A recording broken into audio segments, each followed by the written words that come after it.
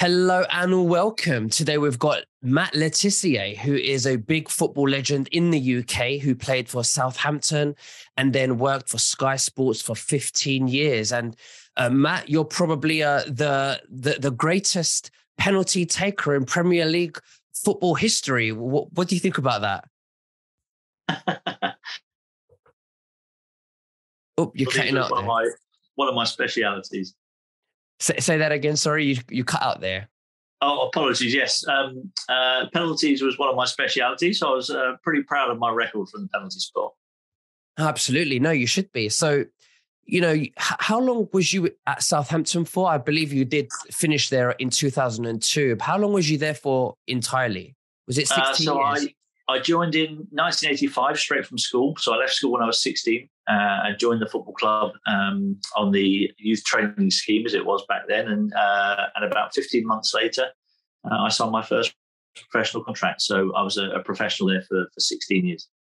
Sorry, everybody, we cut out there. We got very bad signal. So you were working for Sky Sports and they fired you. Why don't you tell us about how that day came along and what happened? Sure, yeah. So after I retired from football in 2002, I was doing a bit of freelance work on television with my football punditry. And then in 2005, I signed exclusively to Sky Sports. And I spent 15 years working for them every Saturday on one of the most popular shows on the channel. And then in 2020, when all the COVID stuff started. So yeah, I was the first person on Sky Sports to refuse to wear the Black Lives Matter badge after the George Floyd incident. And I don't think that went down particularly well. I wasn't happy to align myself with that organisation. I'd had a look into it a little bit and I didn't kind of like what they stood for. So I refused to wear that badge. I offered to wear another badge, which, an anti-racism badge, which was absolutely fine. I don't have a problem with that. And a couple of months after that, I got invited onto a Zoom call about a week before the start of the new football season. And on that Zoom call, I was told that there was no longer any more work for me, and that I was being sacked, basically. And so, yeah, that was kind of the long and short of it. And I think I was probably sacked for not going along with the government and mainstream media narrative. So how long were you talking about your views, sharing your views on social media before they actually came to firing you? So I started sharing my views probably in March of 2020, and I continued to do that. And it was the end of August 2020 when I was finally told that they didn't have any more work for me. So this was way long before the jab even came out. Oh yeah, way before any vaccines had come out. I was already calling out the nonsense as I saw it, and I don't think they were too pleased about that. So, if you had stayed on, would you have been forced to take the jab in order to keep your position? I don't think there was a jab mandate in force at Sky, as far as I'm aware. I wouldn't have thought. I didn't hear about it. I'm pretty sure if there was a mandate in place, I would have heard about it. So, but it was just like anything else, at football clubs. At my old football club at Southampton, the coercion to take the jabs was pretty strong, from the medical people. And although the mandates weren't in place, they did everything they possibly could to try and get those jabs in you.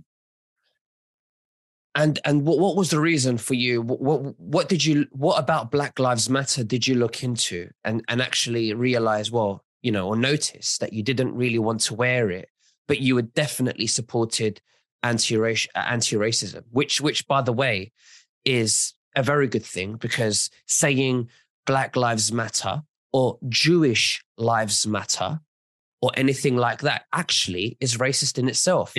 That's a very good point. I'd looked into what they stood for. They were looking to defund the police. They were looking to break up the nuclear family. They didn't agree with all that kind of stuff. And this was probably the bedrock of our society. And I just wasn't. I had a bad feeling about it. I listened to my gut on those kind of things. I was prepared to stand up for what I believed in.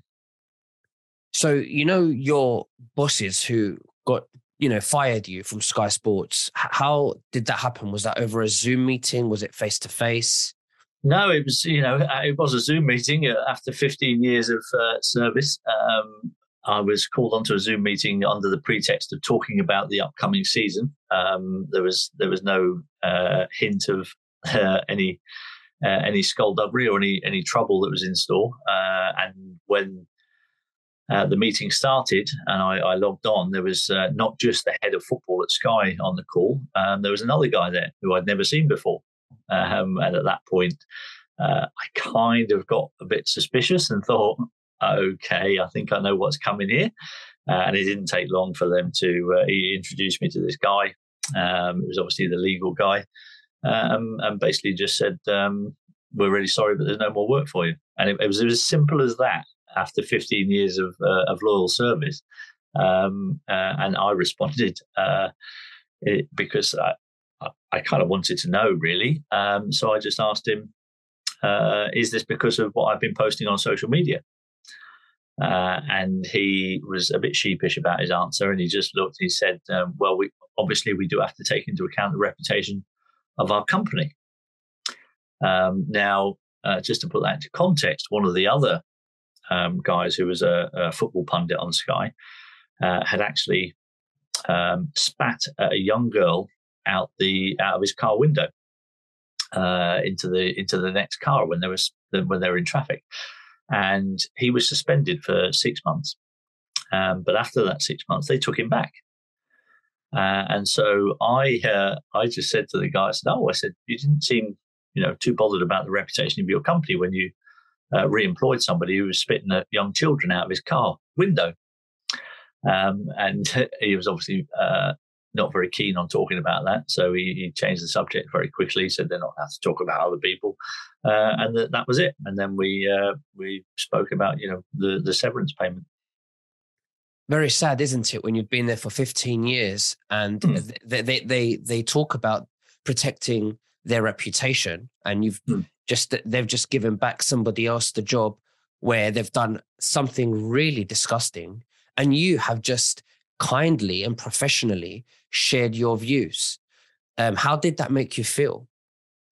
It was a pretty sad day, to be honest. I was a bit disappointed in the way that they'd gone about it. I think they could have perhaps shown a little bit more respect after 15 years of service, and I think they've done a pretty good job. It was frustrating and disappointing, but I don't bear grudges. I actually feel like it was a blessing in disguise, given how the company have turned out and the amount of stick that they're getting, the amount of people that are now no longer watching the show because of the decisions that they made, and the way that the company has gone. I'm pretty pleased to be out of it, quite frankly. So, I don't bear grudges. I was disappointed in the way it was done, no doubt about that. But, I think, as I said, I think it was a blessing in disguise. Do you feel the senior team that fired you, do you feel that deep down they knew firing you was morally wrong because of your views, which we should be exercising freedom of speech? Do you think that deep down they know that this is wrong? Good question, actually. Do they deep down know? I'd like to think that deep down they know, but at the same time, I think there are people who are completely been taken over and brainwashed by what they've heard on the television for the last few years, and probably feel like they're doing the right thing. And if that's the case, then so be it. That's up to them. But I know that when I put my head on my pillow at night, I sleep very soundly. Before you got fired, did you discuss your views with any colleagues or any other footballers you may be speaking to? Yeah, most of my colleagues thought that I was a little bit mad, a bit of a conspiracy theorist, and a couple of them probably still do, even given what we've seen happen over the last couple of years. So, but there are others that have sent me messages of support privately, but wouldn't have done that publicly because they're fearful for their jobs, and it's a sad place to be in this world that people have to feel like they're inferior to their job just for stating an opinion. So many people lose their jobs who share their views, such as doctors. They have their licenses stripped away from them and they cannot practice. They're being called conspiracy theorists, dangerous people. One of the people that I've interviewed was Dr. Northrup, who's been on the Oprah Winfrey Show over 10 times. She's in her 70s and they're trying to cancel her. We've got even, teachers, we've got other nurses, we've got yourself, and even Kate Moss from CBS News, who I've interviewed. She's been with them for 12 years. And they fired her because she went off script in an interview with a doctor. And so they could discuss the numbers and statistics on the deaths. So she got fired from that. Now, you see all this hierarchy control that seems to be consistent with firing people that share their views. Who do you think's really behind all of this? It seems to be a group of people that seem to be consistent and agreeable to a bigger plan. Oh yeah, I mean, it definitely seems that way. It's difficult to pinpoint any one individual, but I certainly think when you look at what's happened in Davos over the last few days and some of the stuff that comes out of that nonsense organisation. You can pretty much see that all the stuff that they're trying to foist upon the world is very much in line with what's gone on. So it does point the finger towards the people in that organisation, the people at the top of that organisation. But even then, there are probably people above them who are in control, and the World Economic Forum are probably just puppets for even more powerful people. Mm-hmm. So how have you seen any corruption in football since you've been there, since your whole life? I certainly haven't really seen corruption in football. I think there was probably one incident where one of our players, our goalkeeper, was actually charged with throwing football matches, with letting goals in, basically in games, and that was kind of the only thing really that I can remember that was controversial in any way in terms of the corruption in the game. Kanye West said that he sold his soul for a happy or a crappy meal, he says, and there's a lot of that going on in Hollywood with selling your soul, and you see these bloodbaths in music videos which are very satanic, and Lil Nas, and one could say this is conspiracy theory, but actually it's happening on MTV. We see these music videos. We see them speaking about these things. What's it like for a footballer to get to the top? That makes me suspicious. Someone like, someone, I don't want to say names, but people that are very big. What have they needed to do to get that big? Well, that's a good question. I think there are some players who wouldn't have had to do much because they had so much ability that they were going to be spoken about being the best in the world. I think for me, the stranger ones are the ones that get the highest profile in football without actually being a world-class footballer. And they're the people, I think, the ones that have the PR machines behind them. That just, you see their faces everywhere. They get the big advertising contracts and all that kind of stuff. then I think they're the ones that are probably more suspicious to me than the players who are actually the ones with the most ability in the world. So, for an example, Ronaldo is very, very big and he's very successful and he is a very good footballer. He's fantastic. But the other side of me thinks, what has he done to get so big? Now, obviously, because you've got his football side, but then you've got other aspects of his life, like the modeling and his clothing brand and other things where he's done really well as well. But on the other hand, he seems very conservative. He comes across to me as somebody who would be awake to all of the corruption because he's conservative, with his family values as well. You can see he's got old-fashioned family values. And also he's friends with Jordan Peterson, who is, talking about how feminism is a bad thing and a man is a man and a woman is a woman. What do you think about all of that? I think it's really difficult to judge each individual person on how awake they are or how corrupt they are, unless you have evidence that you've seen with your own eyes. It's all very well having opinions, but unless you can back those opinions up with the fact that you've seen, then it's really, really odd. I suspect Cristiano Ronaldo. My gut instinct would tell me that Cristiano Ronaldo probably isn't vaccinated. Given how professional he's been with looking after his body, I don't think he would have wanted to have put anything in his body that he didn't know what it was. And he's been very, very strict about that during his life.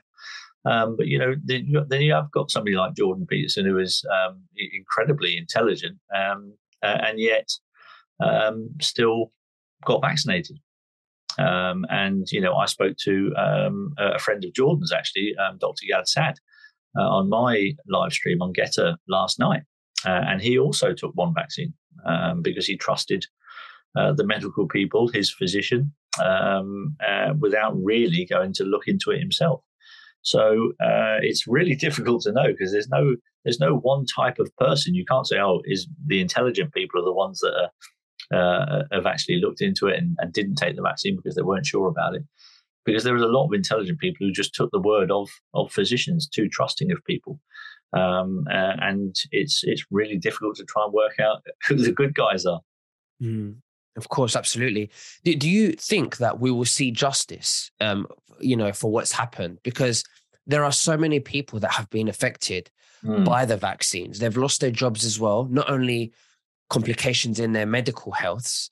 But I saw one of your interviews and you mentioned how AstraZeneca has been silently banned because it's not safe. Why don't you tell us about your findings and the safetiness around these vaccines? Yeah, so the AstraZeneca was withdrawn here in the UK very quietly. No big announcement about it, but just withdrawn. Nobody ever gets the AstraZeneca over here anymore. It's not even spoken about. And as I say, there was no announcement that this was happening, just quietly withdrawn, so nobody would kind of bat an eyelid at all the adverse reactions that there were. And there was also the incidents which I tried highlighting of sports people that were collapsing on the field of play. These young, fit athletes, all of a sudden, it became a regular occurrence when it wasn't beforehand. And no matter how many times people try and tell you, it's always happened. Yes, it did always happen, but it's never happened on this scale before. And so I've been trying to highlight that over here in the UK. And thankfully, at the moment, I had confirmation from the doctor at the Football Association who said that the professional footballers now are no longer being advised to have any more boosters. So that's a small step in the right direction. Do you feel like people in football players especially, have they woken up in the last 2 years as to what's going on? Because not just football, but I've noticed, a lot of people are now questioning the media, questioning the government. Do we trust this? Do we trust that? Do you find that there's a very big awakening even in the football world? I think there's definitely an awakening, not just in the football world. I think it's in the real world. From conversations that I now have from friends who thought I was mental 2 years ago, who are now actually come back to me and apologised for thinking that I was not quite all there, and actually coming to me and saying, you know what, you were right. There is something not quite right about this, and now we've started seeing in the communities, the amount of people that are suffering with these adverse reactions, and they're trying to cover it up in any way, shape, or form they possibly can in the media. I think the latest thing that was going to make you have a heart attack was eating too many eggs.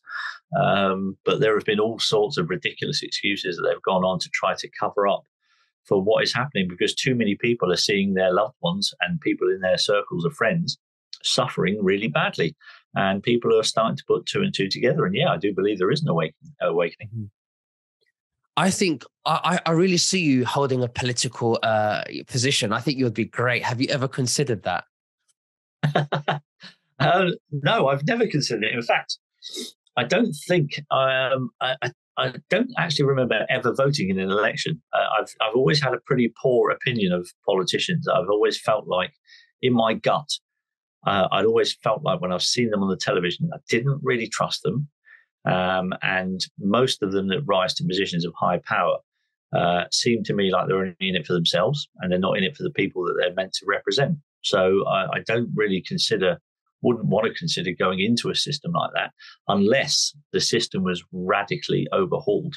And if that was the case, and we could get rid of the way that politics is done in this country with the two-party system, which basically it's giving you an illusion of choice because they're two cheeks of the same arse. Both main parties in our country are controlled by the same people. And they just give you an illusion of choice, an illusion of democracy, when we don't really have a choice here. And so unless that system is blown apart, then I think it's pretty pointless trying to get involved in it. I agree, 100% agree, because they control the elections. They put someone left and right. Whoever that wins, it's the same people. They're happy, they've won. Yep. Why do you believe the media, in your opinion, hate Trump so much? That's a good question. I think because he calls them out for what they are. I think that for me seems like the biggest reason. He coined the phrase fake news, which is obviously become very popular, and it resonated with people. And I think that a lot of people do now look at the media that we've got, the mainstream media, and they do look upon it as fake news. And I think they're absolutely right to. They do not report the news anymore. Unfortunately, I'm not even sure they ever did, but I'm sure at one point they might have done. But it's no longer they report the news. They just tell you what to think now. They give you they've got an agenda. They pull up stories that go along with that agenda, and they make you think a certain way. I mean, as an example, Ukraine is probably one of the most corrupt countries in the world, and this is how powerful the media are. Within a couple of weeks, they've managed to persuade everyone to think that not quite everyone, but a lot of the people that President Zelensky is a war hero. And we should all be flying Ukraine flags outside our house. And yet years ago they were talking about it as one of the most corrupt countries in the world that were bombing its own people in the Donbass area. So it's incredible how powerful the media are. But I think as time goes on, more and more people are starting to see through it, and they're concerned by this. Absolutely. It's the media has a lot of power. I always say that. And it's not only that, it's all of the media that they're controlled by Ofcom, and Ofcom is Rockefeller or Rothschild, one of the two families that control that. And David Icke once was interviewed on London Real, and they removed that, and they were penalized for it. So Trump, on the other hand, he made January anti-human trafficking and slavery month to spread awareness, which we never hear about in the mainstream media, because the people that control the media are the ones that are the traffickers. They do the trafficking. What do you think about the recent news that has come out with the child trafficking and the Satanism going on in Balenciaga, and then we have Gucci's granddaughter who's recently spoken out against these claims as well.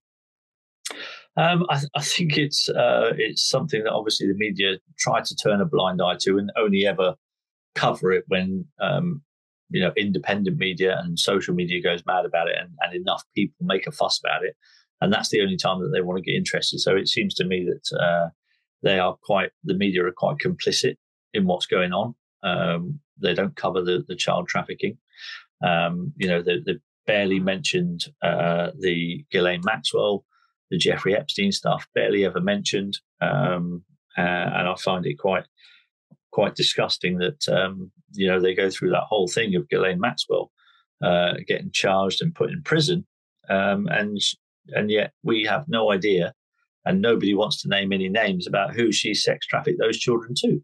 And that for me is incredibly suspicious, because that tells me, and common sense tells you, that the only reason that those names aren't being told to us is because these people are incredibly powerful and in charge of the media, and who can silence the media and not cover what's going on. It's just common sense.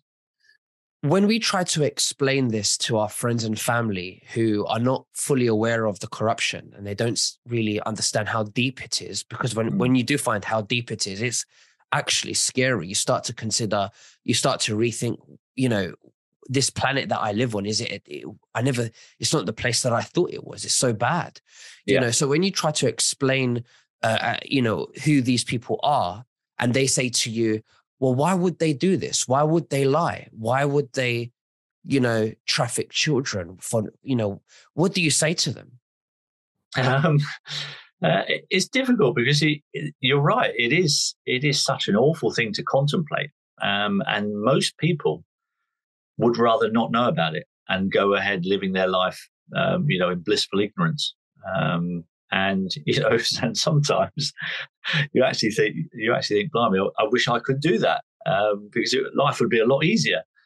But there's something inside of us that means that we don't wish to live in a world where that is allowed to happen and everyone turns a blind eye to it. And I think we just have to try and keep shining a light on it, and just try and make people think. I think that's what I've been trying to do, because facts don't really resonate with people anymore. When their feelings are involved, they tend to ignore facts. So I've tended to just now, instead of trying to bamboozle them with facts, is just try to encourage them to think for themselves, and to just throw little questions in and ask them, well, why do you think that might happen? Why do you think he's doing that? And why do you think he's been arrested for that? And just try and get them to think for themselves, because I think that's how I came to my realization, because I was open-minded and I went looking for myself. I didn't just trust anybody that went, oh, this is some bad stuff going on. I went and looked for myself, and I think that's the only way really that you kind of come to the realization that actually you're right, the world isn't as we've been told it is. Absolutely. Now, what a lot of people think that this is war against the people. This what Trump calls it, the China virus. Because the deep state or the globalists, or whatever you want to call them, they don't want to refer them. They don't highlight China. Because they have a lot of business dealings over there. So, what do you think? What's the bigger picture behind this? Is this to collapse? Some people think it's to collapse the financial system, or there's something bigger behind it, or a new world order. What are your views? My views are that it seems pretty set to me that this whole thing that has happened has been planned a long way in advance. I would suggest that everything that I see has suggested that this has been planned way in advance. And from what I can gather, from what I see, my gut instinct tells me there is a group of people who feel like the planet should be ruled by one person or one organization, and not separate individual governments in each country. And I don't think that's a controversial opinion anymore. I think it's pretty much out in the open. I think we've heard several leaders refer to the phrase the New World Order. All that kind of stuff. You had, a couple of years ago, every single Western leader using the "Build Back Better" phrase, which was their little code word to mean, I'm in the club, I'm part of the plan. Count me in for the New World Order. And it's just common sense tells you that's what they're looking to do. But I think they're struggling. I think there's too many people now awake to their plans, and I really think that they're losing the fight. I 100% agree about that. A lot of people are really waking up. We've seen a few small victories here and there, small disclosures. So how do you see the future of football? It's a good question. Well, football, I think, will always be incredibly popular. It's always been very tribal, certainly in this country. I would like to see the future of football one that would possibly be a bit more realistic in terms of what the players are paid. I think giving those players, especially not so much the top world class players, the ones that reach the very pinnacle, I think deserve all the money they can, because they are the ones that the game gets marketed around, and they deserve it. There's a lot of people underneath that who are making a lot of money out of being very average at football. And I think that needs to stop, because I think you're giving people an overinflated opinion of themselves. I think also giving very young lads, a lot of money very early is a recipe for disaster in their lives. And I think we've seen that. We see a sense of entitlement amongst these young players. They've got all the money in the world, they can have whatever they want, and then they tend to not always obey the rule of law, and get themselves into trouble. So there's a lot of things that I would like to see changing. Will they happen? I don't know. I mean, I think there would have to be a massive sea change of opinion at the top of these organisations like UEFA and FIFA, who, again, are probably amongst the most corrupt organisations on the planet. So it's difficult to see them shifting. I think the only way it happens is if those organisations get disbanded and we have a breakaway organisation that is run a lot more ethically. The reason why I asked you, what do you think? What do you think will happen to the future of football? Is I saw one of your interviews, and you mentioned that really rich people want to grab and buy these football teams, and it's no longer the boys' game. It's becoming a political arena. Why don't you tell us about that and who these people are and what type of bad influence this could have in the future of football? Yeah, I mean, I think certainly in this country, one of the greatest things I think about our system in this country is that we have relegation and we have promotion. The worst three teams in the division drop out, and you get replaced every season, and there's a sense of jeopardy to it. That's what makes it exciting. However, the more and more I see of our football clubs being taken over by American owners, who have no concept of this relegation situation, they don't think that that's a good idea. When they have a majority they've bought enough Premier League clubs, I can see a time where they will try to get rid of relegation and just keep it a closed shop, which I think would be probably one of the worst things that could happen to football in this country. I think there would be, I think there would be a massive problem for football in this country if they tried to do that. How do you think this would impact the big players in football today? I'm not sure it would impact the players too much at all. I think it would impact the fans more than the players. I think they're the ones that would be up in arms. The players will just play football and get paid their money. I don't think there's too many of them with big enough balls to stand up and make a stand on the side of the people. Quite frankly, I think they've shown that the last few years. So I wouldn't hold out any hope for any kind of player revolt going on. And sadly, that's the reality of things today. Mm-hmm. It's so sad that, what's gone on with you with your relationship with Sky Sports, and just to share your views, and we can't even exercise our freedom of speech. What does your family think about this? Your cousins and, not only your immediate family, but your extended family. I think a couple of years ago, a lot of my family were worried about me. Like some of my friends were. They all thought I'd gone a bit mad, and I wasn't towing the line, and I wasn't following what the government was saying. And but I think as time's gone by, more and more of them I've never fallen out with anybody over this. I've always managed to maintain relationships amongst my closest friends and my family. But I do know they were worried about me. But I do now know that a lot of them now are thinking, actually, what he was saying a couple of years ago, I think he was right. Of course, yeah. I mean, you're a successful, person in general with everything you've achieved in your career in football and where you were at Sky Sports. So didn't they look at you and think, well, actually, Matt must know something. We need to listen to him. His opinion predicts success.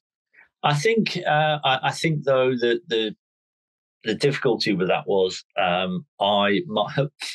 wasn't many voices like mine prepared to stand up and speak out, and I was being drowned out by the incessant propaganda on our television channels, and it was 24/7 COVID propaganda the whole way through, scaring the shit out of people for all they're worth with their death figures and their, this is how many people have caught COVID this week.